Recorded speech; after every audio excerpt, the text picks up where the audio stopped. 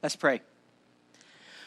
Lord, we are grateful for your love. We are grateful for our relationship. But God, sometimes there's questions that lie deep in our spirits that we don't know the answers to. Holy Spirit, we invite you in this place. We ask that you'd speak very clearly to our hearts and to our minds. And God, for those who perhaps are wrestling, those perhaps who are struggling this morning, I pray, God, that you would, in some small way, through the teaching this morning, as we look at this next psalm, would give peace and comfort to them, that they would understand that what happens to us, what takes place in our lives, does not define who you are in our lives, Lord. I pray all these things in Jesus' name.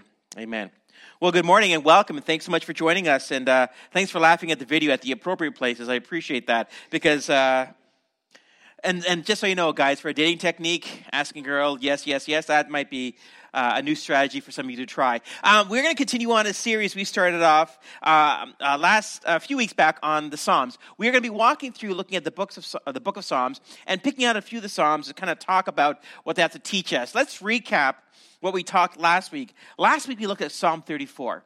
Remember, Psalm 34 was written in the cave. Right? David was fleeing the palace, and Saul was trying to kill him. And through circumstances, not his own, he finds himself in a cave. And Psalm 34 was written in a cave. Now, remember I said to you that when you go from the palace to the cave, what do you say to God? How do you respond to God? Because this is actually really important. For most of us, we respond by anger, or we shake our fist at God, or how dare you, or how could you, or why me, right? But look at Psalm 34, verses 1 to 3. I will praise the Lord at all times. I will constantly speak of his praises. I will boast only in the Lord. Let all who are helpless take heart. Come, let us tell the Lord's greatness. Let us exalt his name together. David seemed to he seemed to understand something about God, that his relationship with God wasn't dependent on whether he's living in the palace or a cave, but on something a little bit different than that. We looked at a guy named Viktor Frankl. Viktor Frankl was a Jew in 1942 in Germany who was taken from his home. Him and his wife were taken into a concentration camp. And Viktor Frankl was a psychologist, and one of his specialties was observing depression and grief in context. So in the middle of a concentration camp, he gets to see how people respond to circumstances. And what Viktor Frankl says in his book, Man's Search for Meaning, is this: the one thing you can't take away from me is the way I choose to respond to what you do to me. The last of one's freedom is to choose one's attitude in any given circumstance. What Viktor was saying, I think, is really kind of important, which David understood. My circumstances don't dictate who God is to me. And whether things are going my way or not going my way, God is still God. And David seemed to understand that. That's why he was able to sing God's praises in the cave. And we wrapped up by looking at Acts chapter 13. The Bible uses a phrase to describe David. He says that David was a man after God's own heart. And I said to you that phrase always felt very ambiguous to me. Like, what does it mean, a man after God's own heart? Like, what does that look like? Well, in Acts chapter 13, it kind of gives us a little extra statement that kind of helps us understand it. It says this: I have found David, son of Jesse, a man after my own heart. He will do everything I want him to do. It was this idea of obedience, this idea of saying, yeah, it's not just that I'm seeking after God's heart, but I'm also obeying him. I'm actually doing what he's asked me to do. That was last week, and this week we're going to continue on, and then we're going to take a look at this idea of, why do bad things happen to good people?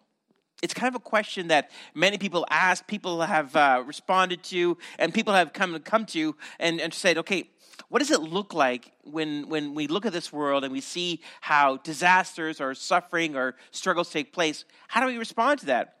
There's an article I came across by a guy named David P. Melvin, and actually he was writing on the psalm we're going to be looking at today, and the title of the article was, "Why Does the Way of the Wicked Prosper?" And he says this: one of the perennial questions which have plagued theology, religion, and humanity in general for millennia is the seeming lack of positive correlation between righteous living and prosperity. It's kind of interesting, actually. So what he's saying is that, if I do right, behave right, act right, should I not therefore get stuff, have stuff, be healthy, be whatever, right? Isn't that what we're taught? He goes on to say this: were it even so simple as there being absolutely no connection between one's behavior and one's prosperity or the lack thereof, the dilemma would not be so problematic. He quotes from Job chapter 21, and Job is a fascinating book. And we're going to touch base with Job a little later on. But he says this about Job. In Job chapter 27, Job says this: why do the wicked still live? It's kind of actually an interesting question, right? If people do bad things, shouldn't like a lightning bolt from heaven come? Like, wouldn't it be fantastic if someone stands up and says, there is no God, like a lightning bolt? There'd be a lot less atheists, that's for sure, but we would have clear proof that there is a God. Instead, what we have is we look at this world, is that there's people who are behaving, acting in certain ways, and we go, how is it that they get all the good stuff? Right? Like, how is it that if I'm acting this way and they're acting that way, but they seem to be getting all the good stuff? And that's health, it's wealth, it's happiness, it's Instagram followers, whatever you would say the good stuff would be. He goes on to say this: the righteous suffer while the wicked grow fatter and fatter. This fact is well borne out in modern society in the form of crooked politicians, corrupt businessmen, and persons of wealth and power who advance themselves to the detriment of others. This is actually kind of a profound question. Why is it somebody who behaves and acts in certain ways that are clearly against what God wants, they seem to get all the good stuff? And how do we as Christ followers look to our own lives and say, well, God, if I'm supposed to do this, I'm supposed to behave this way, can I not get some of that good stuff? Why can't I behave that way? If you have your Bibles or your electronic device, we're going to be looking at Psalm 73 this morning. Psalm 73 is my favorite psalm in the book of Psalms. I'll explain why in a second. But before I do, I want to look at this quote by A.W. Tozer. A.W. Tozer has this fantastic quote, and I think it says a lot about who we are as individuals. A.W. Tozer says this: what I believe about God is the most important thing about me. Now, this is actually really amazing, because what A.W. Tozer is saying is that wherever you are on the spectrum of faith, from no faith whatsoever to completely devout, how you see God, how you view God says a lot about you. So if you're a Christ follower and you believe God is always angry, you act and respond accordingly. If you believe that God's judgmental, if you believe that God is loving and no matter what you do, God loves you, and so on and so forth, right? Whatever you believe about God says a lot about who you are as an individual. And as we look at Psalm 73, we are going to see this play out in a way that actually gives an answer to why do bad things happen to good people.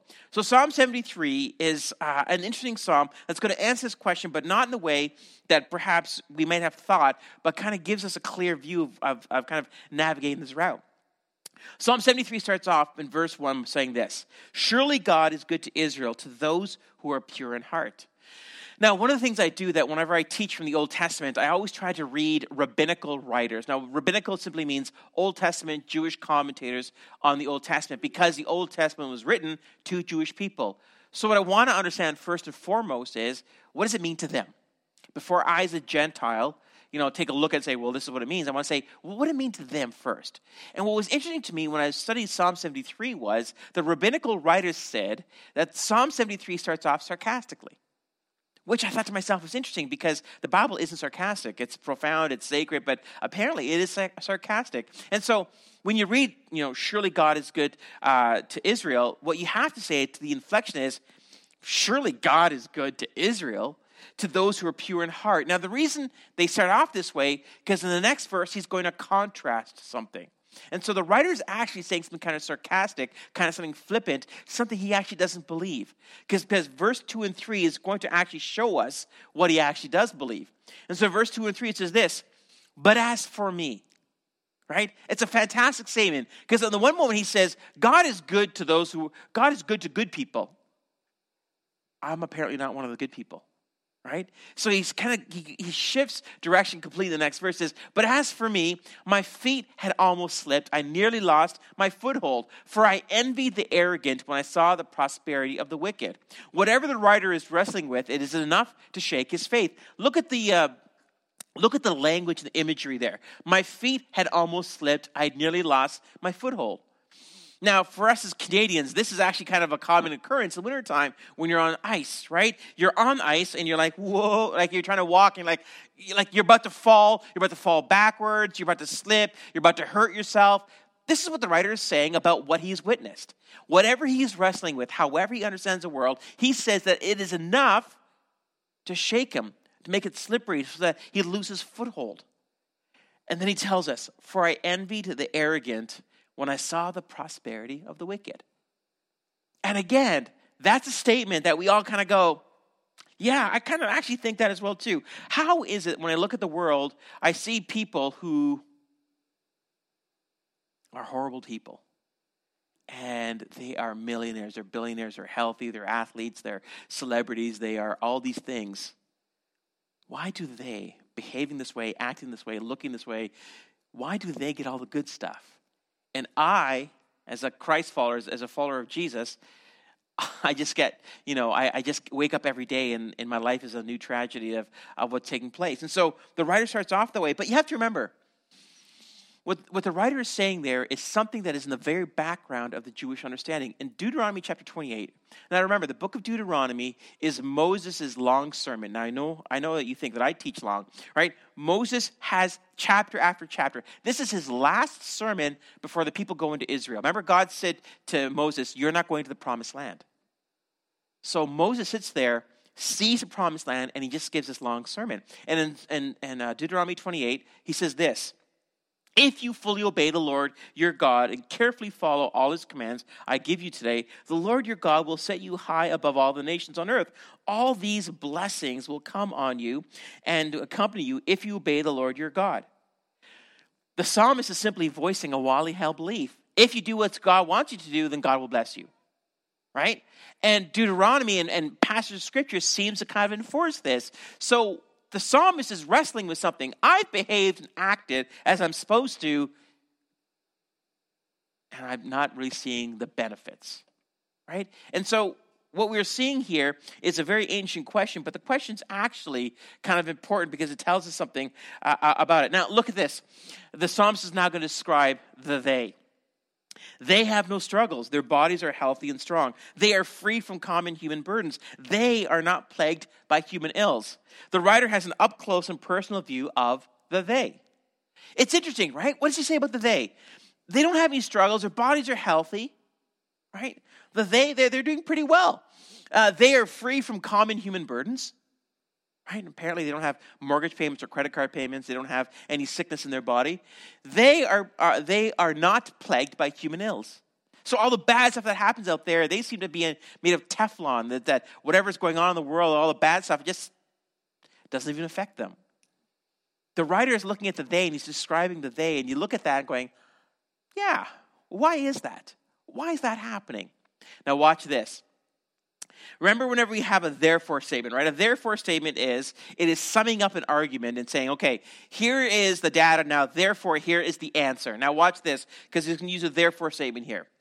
Therefore, pride is their necklace. They clothe themselves with violence. From their callous hearts comes iniquity. Their evil imaginations have no limits. They scoff and speak with malice. With arrogance they threaten oppression. Their mouths lay claim to heaven, and their tongues take possession of the earth. Therefore, their people turn to them and drink up waters in abundance. Now look at the therefore. Now look at the people he's describing there, right? Pride is their necklace. They're proud. Why wouldn't they be proud? They're succeeding in every way human beings want to succeed. So, of course, they'd be proud. They clothe themselves with violence. From their callous hearts comes iniquity. Their evil imaginations have no limits. I love this part there. Their mouths lay claim to heaven. Right? What are they saying? They're so proud. They're so arrogant. They're saying, look at my bank accounts. Look at all the people who love me. Look at the people who worship me. I must be doing something right.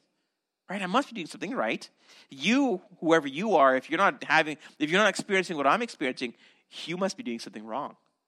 Right? And so people are like, wow. It's actually kind of an interesting statement. He's making very much a statement of this is what they're like, and this is how they act, but yet they seem to be succeeding.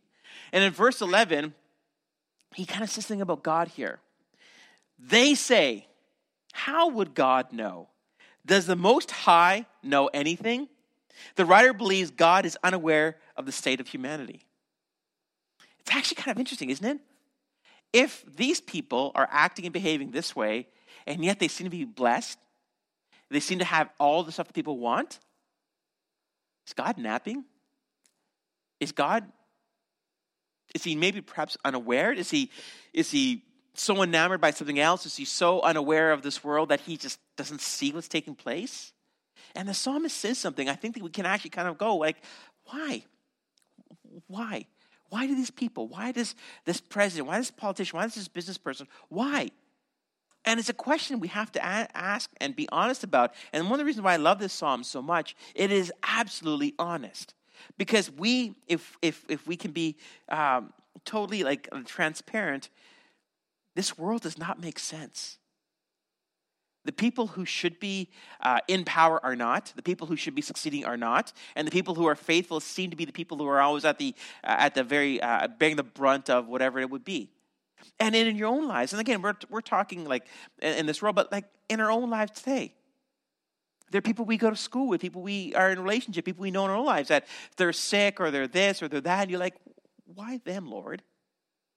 And it gets even worse when we talk with children who are innocent and who are meant to be cared for. And that when tragedy strikes them, we're even more perplexed. We're like, why, God? Why? And the psalmist is saying exactly what we're thinking. And he's actually he's saying perhaps God is he's just taking a bit of a break. Maybe God just is napping and he doesn't really understand what's taking place. Now look at verse 12. This is what the wicked are like. Always free of care, they go on amassing wealth. God's inaction means their behavior is condoned by him. You ever do this? God, if you don't want me to eat this donut, tell me. God, if you don't want me to date this person, then you just let me know. God, if you don't think this is a good idea, you just go ahead and tell me. Okay, I'm going to take your silence as a yes, right? This is what he's saying now, right? This is what the wicked are like. Because God hasn't done anything, because God hasn't said anything, because God hasn't smite them, he hasn't sent anything on them, he must be okay with their behavior. Isn't this what we all believe? Isn't this kind of what we believe? That if we behave well, we act well, we do well, then God is going to he's going to bless us and give us what we want. Now look at verse 13 and 16. Surely in vain I have kept my heart pure, and have washed my hands in innocence. All day long I have been afflicted, and every morning brings new punishments. If I had spoken out like that, I would have betrayed your children. When I tried to understand all this, it troubled me deeply. Now unpack what he's saying here. Okay? In vain. In other words, where's my reward? I've done what you've asked me to, God. I've obeyed what you told me to. Where's my reward? Right? Look what he says there. All day long I've been afflicted, and every morning brings new punishments. He might be a little bit dramatic here, but this is exactly what he feels. Like he wakes up every day and he's still single. He wakes up every day and he's still this. He wakes up every day and he doesn't have this new job, this new this, the new updated Camel with the 2.5 humps or whatever it would be. Like he has not progressed in his job, in his career, in his life. Every day he wakes up, right? And whatever the afflictions would be, he feels it. And he says, God, what about me? Right? And he uses the word in vain. Surely in vain have I kept myself pure. In other words, if there's no reward for this, then why bother? Like if I'm not going to get blessed by this, why bother? Should I just do whatever I want so that I can get all the blessings I want? See, what we're having here is this conversation of transactional faith. Transactional faith is kind of a math formula we have in our minds. We don't ever actually articulate, although they do in some places. I'm not here talking about prosperity gospel. That's a whole different conversation. But that's a magnification of something I think that perhaps some of us may think or many of us may think. So when we talk about transactional faith, it's something like this. Acting good plus following God equals wealth, health, and happiness. # blessed. Right? This is kind of what we believe. Like when people say, hey, I'm so blessed to have this great meal, go on this great vacation, have this great person in my life, you have to understand something. That's not how the Bible talks about blessings. And not to get too deeply into this, because I've already spoke about this when we talked about the Beatitudes, but when the Bible talks about blessed, it says, blessed are the poor in spirit. Blessed are those who mourn. Right? But when we talk about blessings, we think of blessings as, good food or good hair or whatever. I'm so blessed because I have this. Because that's how we think of things. That's how we think of God's blessing. We are blessed when we have stuff. Right? No one ever puts # not blessed. And if they do # not blessed, it's because I don't have something. Because we are transactional in how we understand God. Right? So I've acted good. God, I live a good life. I pay my taxes. I'm a good person. Remember, definition of good person? I haven't killed anybody. right? As much as I wanted to. You don't know my coworker. You don't know my teacher. You don't know the people, my roommates. You don't understand. I wanted to kill people on many occasions, God, but I haven't. Therefore, I'm a good person. And not only am I a good person, God, I'm following you. Therefore, wealth, health, happiness should be mine. This is what we call transactional faith. And this is kind of, again, it's kind of the ugly side of Christianity. Because we don't really talk about it, and we say it, we kind of seem shallow. But how we know this actually takes place in our lives is when tragedy happens, when suffering happens. Because in those moments, we are shown how much we look to God for what we get.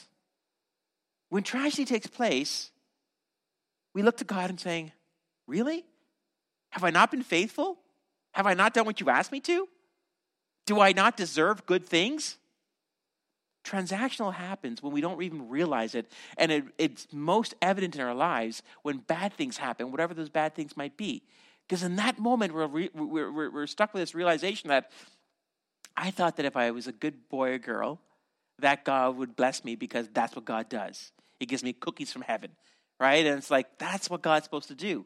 And so we have this idea of transactional faith. And what this is kind of from, though, is this idea of humanizing God. We have humanized God to the point of being able to judge him with our limited understanding. If God is my best friend, if God is an extension of my thinking, then if God behaves and acts in ways I don't think he should, then it's not God. Because apparently I have all knowledge. I love the book of Job. We mentioned at the very beginning there, right? But the book of Job is, and I'm going to teach on this in the new year and the fall. The book of Job is a fascinating book because it presents to us this guy named Job. Remember I told you the book of Job is the oldest book in the Bible. It was written sometime after Genesis chapter 3 and 4, and that's a different conversation to get into. But the point with the book of Job is that Job is a guy that had everything going for him, right? He had everything going for him. And then one day, the enemy walks into heaven and makes a wager with God. And all of Job's life is torn apart because of this wager, and he doesn't even know this, right? And Job is sitting on an ash heap. His family's been taken from him. His wealth been taken from him. His wife says to him, curse God and die. And his friends are like, what did you do, buddy? You really must have ticked God off to have this happen to you.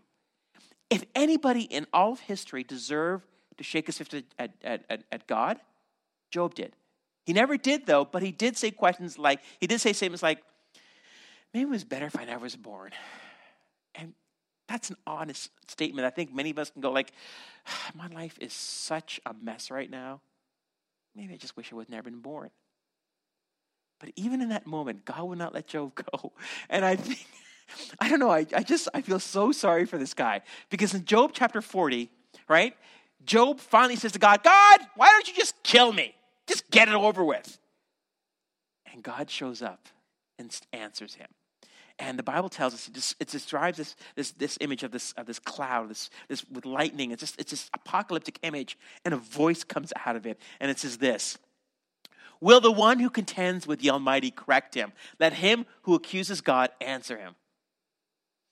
If Job's day did not suck at that point in time, you just have the absolute proof that you are just the worst human being ever, right? Now look what it says in verse 7. Brace yourself like a man. I will question you, and you shall answer me. You ever get pulled into the principal's office when you were younger? No surprise to you. I spent many times there. Just a whole different conversation. But the point is, you hated it, right? Because the authority figure is saying to you, okay, what did you do? And I was like, right? Job is sitting there. He's got boils all over him. His wife is yelling at him. His friends are mocking him. And out of the storm, God says, brace yourself like a man. And then he goes on to say this: Job, just out of curiosity, do you know how the universe works? Do you understand everything that's going on out there? In your limited human understanding, what do you know about this world, really, Job? What view do you have of everything to bring me into account? It's a terrifying passage, but there's absolutely honest truth in that. And the truth is this: as human beings, we can judge God by what we see. And God's like, okay, you have such limited perspective. And I think God kind of wants to say as well, too, how dare you judge me by your own discomfort? And yet that's exactly what we do. In Isaiah, the book of Isaiah is this fantastic book of the prophet Isaiah, and he's asked to do things. He's asked to speak to the people of God and from God. But at Isaiah, as the book kind of progresses, Isaiah gets a little whinier and it gets a little more complainier, and whoever that looks like, right? And there's one passage in Isaiah chapter 55 where God says this to Isaiah: "For my thoughts are not your thoughts, neither are your ways my ways, declares the Lord. As the heavens are higher than the earth, so are my ways higher than your ways, and my thoughts than your thoughts." So what God is saying to Isaiah, and again, remember, he's speaking to someone who's in ancient times, and the farthest thing they could say to him is like, look to the ground and look to the sky. As far and vast of a distance that is, that's how different I am than you. And what God is saying to Isaiah, what God says to Job, and what the psalmist is kind of wrestling with is that how God chooses to behave and act is different than we would say. And in many ways, we would love God just to be the kind of the ATM in the sky. God, I have a problem. Like I'm going to pull this lever and blessings are going to be taken care of. God, I'm sick. I have a sniffle. Okay, there you go. It's gone. Okay, God, I have to pay my school loans off, or God, I have to pay my mortgage off, or God, I need some money, or God, I'm single, or God, I need more hair, or whatever it would be. Like, I don't, no offense, Rick. And whatever it would be, God, I need more. Pull the lever and then it all comes out, right? That's how we would want God. Why? Because it's about us, isn't it? It's about our own personal happiness. But God says something to the prophets in the Old Testament. He says, listen, how I choose to act and behave is not how you would choose to act and behave. But I'm God and you're not. You don't have the requirements to sit in my position. And you bring me into judgment because of your small little piece of the world? How dare you? You think your life is bad now. You don't even understand what other people on this earth are going through. And I know that seems kind of cruel and mean, because in suffering, you never want to say to somebody, it's your fault. Or you never want to say to somebody, like, it's okay, God's got this. Because there's nothing worse than when you're experiencing something that's just tragic, when someone says to you, just have faith, just trust.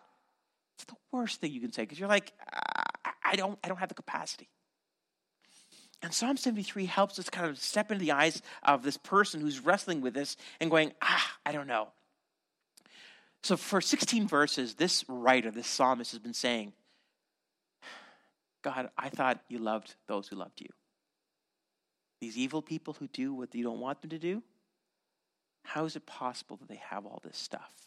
And in verse 17, we have the turning point, right? The turning point in the entire chapter. In verse 17, it says this: "Till I entered the sanctuary of God, then I understood their final destiny."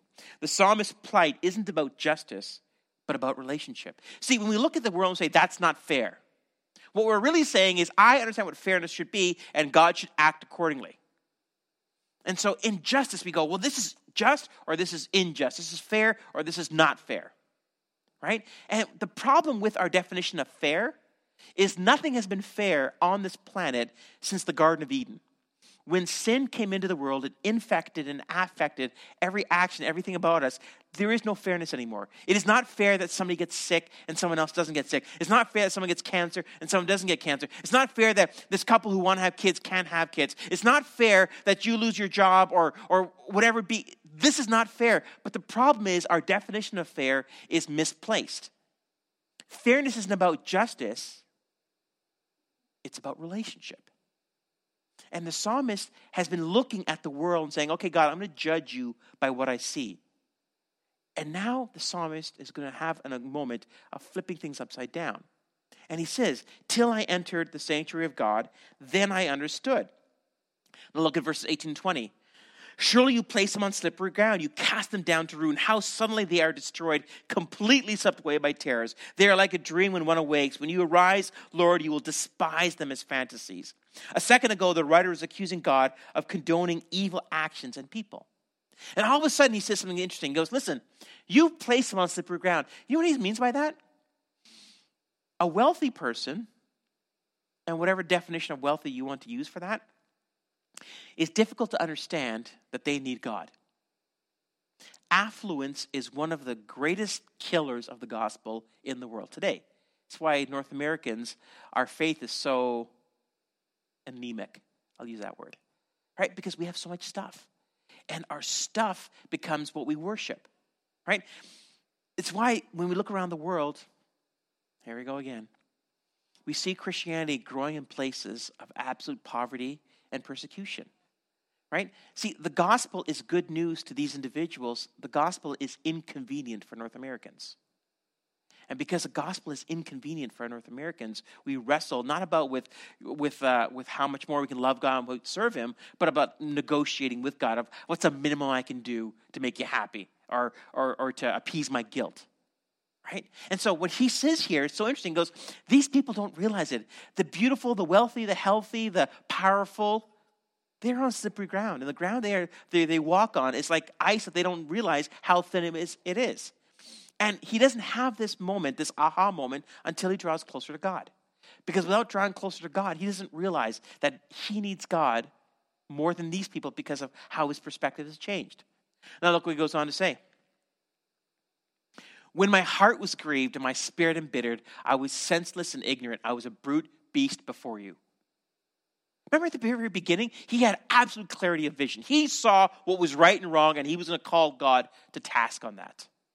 All of a sudden, as he draws closer to God and realizes there's more going on, in the beginning of the psalm, the writer believes he has perfect vision. God, I can tell you what's right and wrong. Let me just give you some notes here, Lord. Lord, here's like these people, this president, that politician, this business person, this Kardashian. There's like 30 of them, it seems. I don't know. Like these people, God, these are not the people that should be prospering in the world today. Can you just give them a zit? Can you do something here, Lord? Can you just do something? I have perfect vision. I'm going to tell you, God, how to behave. Then all of a sudden, when he gets closer to God, he realizes something. The wicked, they may not be out there as much as they are right here. See, there are no good people. There are no good people. I'm not a good person. Spoiler alert. You're not a good person. Shocker. There are no good people. And this list of people who are wicked, we're on that list at some point in time in our lives. And we'll be on that list sometime in the future. So if we want God to deal with the wicked people, we have to ask God to deal with us first. And he realizes that. And what does he say? I was grieved, embittered, senseless, ignorant, brute beast. All the things my wife told me last night about myself. No. But the idea is simply this. It goes, I thought that I was so pure. I thought that I was so right. I thought I was had an understanding of justice. But instead, I was no better than a beast, right? Just like a dense, inept beast. That's how he describes himself. And this is where he realizes that his judgment of the world, his judgment of people, it isn't a true judgment because he realizes he's those people as well too. It gets better though. In verse 23 and 26, he says this, yet I am always with you. You hold me by my right hand. You guide me with your counsel, and afterward you will take me into glory. Whom have I in heaven but you? And earth has nothing I desire besides you. My flesh and my heart may fail, but God is the strength of my heart and my portion forever. Remember what he said about the wicked? They're healthy, they're beautiful, they're prosperous. Now what does he say? Lord, there's nothing on this earth that I want more than you. My flesh, my heart, all these things may fail, but you are what I want. You're what I need. You are the absolute foundation of my life. And if I don't have a big house or small house or apartment or roommates, if I don't have this person, I don't have that thing in my life, if I have you, then I have everything I need. If I have you, I have everything I need. What is important is finally revealed. Verse 27 and 28, those who are far from you will perish. You destroy all who are unfaithful to you, but as for me, it is good to be near God. I have made my sovereign Lord my refuge. I will tell of your deeds. The psalmist remembers that there's more to life than life. See, it's so easy in our lives to forget that this isn't the only reality we'll experience. And it doesn't matter what age and stage you're at. Whether you're younger or older, wherever you are, this life isn't all that there is. Francis Chan, the great communicator, used to have this thing he used to do as a youth pastor. He used to get this rope. It was like 100 feet long. And he'd hold one end, and he would tell the youth, okay, just spread the rope around, right? This rope would zip through the room and go all over the place and wrap around people, youth, right? And he would hold on the end of it. He goes, okay, everyone, I want you to know something about the rope, okay? And at the end of the rope was this little yellow piece of tape, right? There's 100 foot of rope all zipping around there, and there's this little yellow piece of tape at the end. He goes, listen, everyone, just want you to know, this rope, it represents eternity. And this little yellow piece here, that's your life. And this yellow piece determines all this other part. And the idea was simply this, is that whatever struggles, whatever you're facing in this world, I understand. And please hear me very clearly. I do not mean to diminish. I do not mean to say to you that you should just suck it up or it's going to get better type of thing. I do mean to say this. We forget that this world isn't the only reality. We forget that this is not the only part of life. And what the psalmist understands, and he realizes that, yes, you can look at the world and say, how come those people? But what the psalmist realizes is that those people have made their decision, are making their decision right now. And these decisions have eternal consequences. It's not something we talk about as much in the church anymore. We don't talk about this idea of heaven and eternity. But it's a very important piece of it because it's almost what makes this life bearable, is to know that this life isn't the only life that we will live, and that the decisions we make in this life affect the next life. I'm going to close with a passage from Revelation. Sometimes you have to go to the end of the Bible to make sense of the entire Bible, because sometimes you look at the Bible going, I don't quite get it. In Revelation chapter 22, this is the last chapter of the Bible. We are counting down, right? There's this little passage of scripture, and again, it's getting towards the end here, and this is Jesus responding. He says this, look, I'm coming soon, bringing my reward with me to repay all people according to their deeds. I'm the Alpha and the Omega, the first and the last, the beginning and the end. What does Jesus say? I'm bringing my reward with me. Can I get an advance on that right now? Can I get some reward right now, Lord? No. Because the reward you think, wealth, health, prosperity, if God gave that to you as you think he should, you may not need him as much as you think you would. And you are placed upon slippery ground.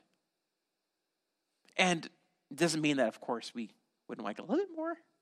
But Jesus tells us that the reward that he brings, the reward of our faith, isn't about what happens here. It's about what happens at the next life. There is going to come a day where we will all stand before God. Every one of us. And we will give account for our lives, for the decisions we make here. And that little piece of yellow tape on that huge piece of rope will become that much more important, because the decisions we make here have eternal consequences. And the psalmist understands that. He starts off by saying, I envy the wicked and the prosperous. I envy what they have. I want to be healthy. I want to be this. I want to have that. But then he realizes, oh wait, if I had that, then my eternity would be different. Sometimes the greatest answer God can give to you is no. Sometimes the greatest gift God can give to you is some suffering, is some parts of our lives that are messy, because that turns us towards him. And the slippery ground the psalmist talks about is all the stuff that we want in our lives sometimes. And that's not to say if you have money or resources that you can't love God. Of course not. But affluence it's the third seed in the parable of the sower. Deceitfulness of wealth, the worries of life. These things lie to us and make us independent of God, not need God. And the psalmist tells us, why do bad things happen? Why does the rain fall on the just and the unjust? And God tells us, because this life isn't all that there is. The song that I asked Julia to sing at the end is It Is Well. It Is Well is my favorite hymn of all time. And I love it because the story behind It Is Well is an incredible story. The hymn was written by a guy named Horatio Spafford. Horatio Spafford was a man who was a hymn writer in England, and his family was going to America. And his wife and his children took a boat ahead of him, and on the way to America, that boat sunk, and everybody on board was lost. And Horatio Spafford received word that that the ship was lost. And of course, when the ship is lost, that means all lives are lost as well too. Horatio Spafford was going to America, and he took the same route as his wife and children. And he spent the time in his cabin, and he asked the captain, when we get close to the spot where the ship went down, come get me. And so Horatio Spafford spent the time in the cabin reading the Psalms and praying and wrestling and yelling at God and whatever, all things that any normal person would. And the knock came on the door, and the captain says, "We're here." Horatio Spafford walks up to the deck, sits on the deck, and he writes this song. When my life turns upside down, when all the things of my life go wrong, it is well with my soul. And the reason why verse 5 is the way it ends off, he says this: the clouds will be rolled back in the scroll, and the trump shall resound, and the Lord will descend. Right?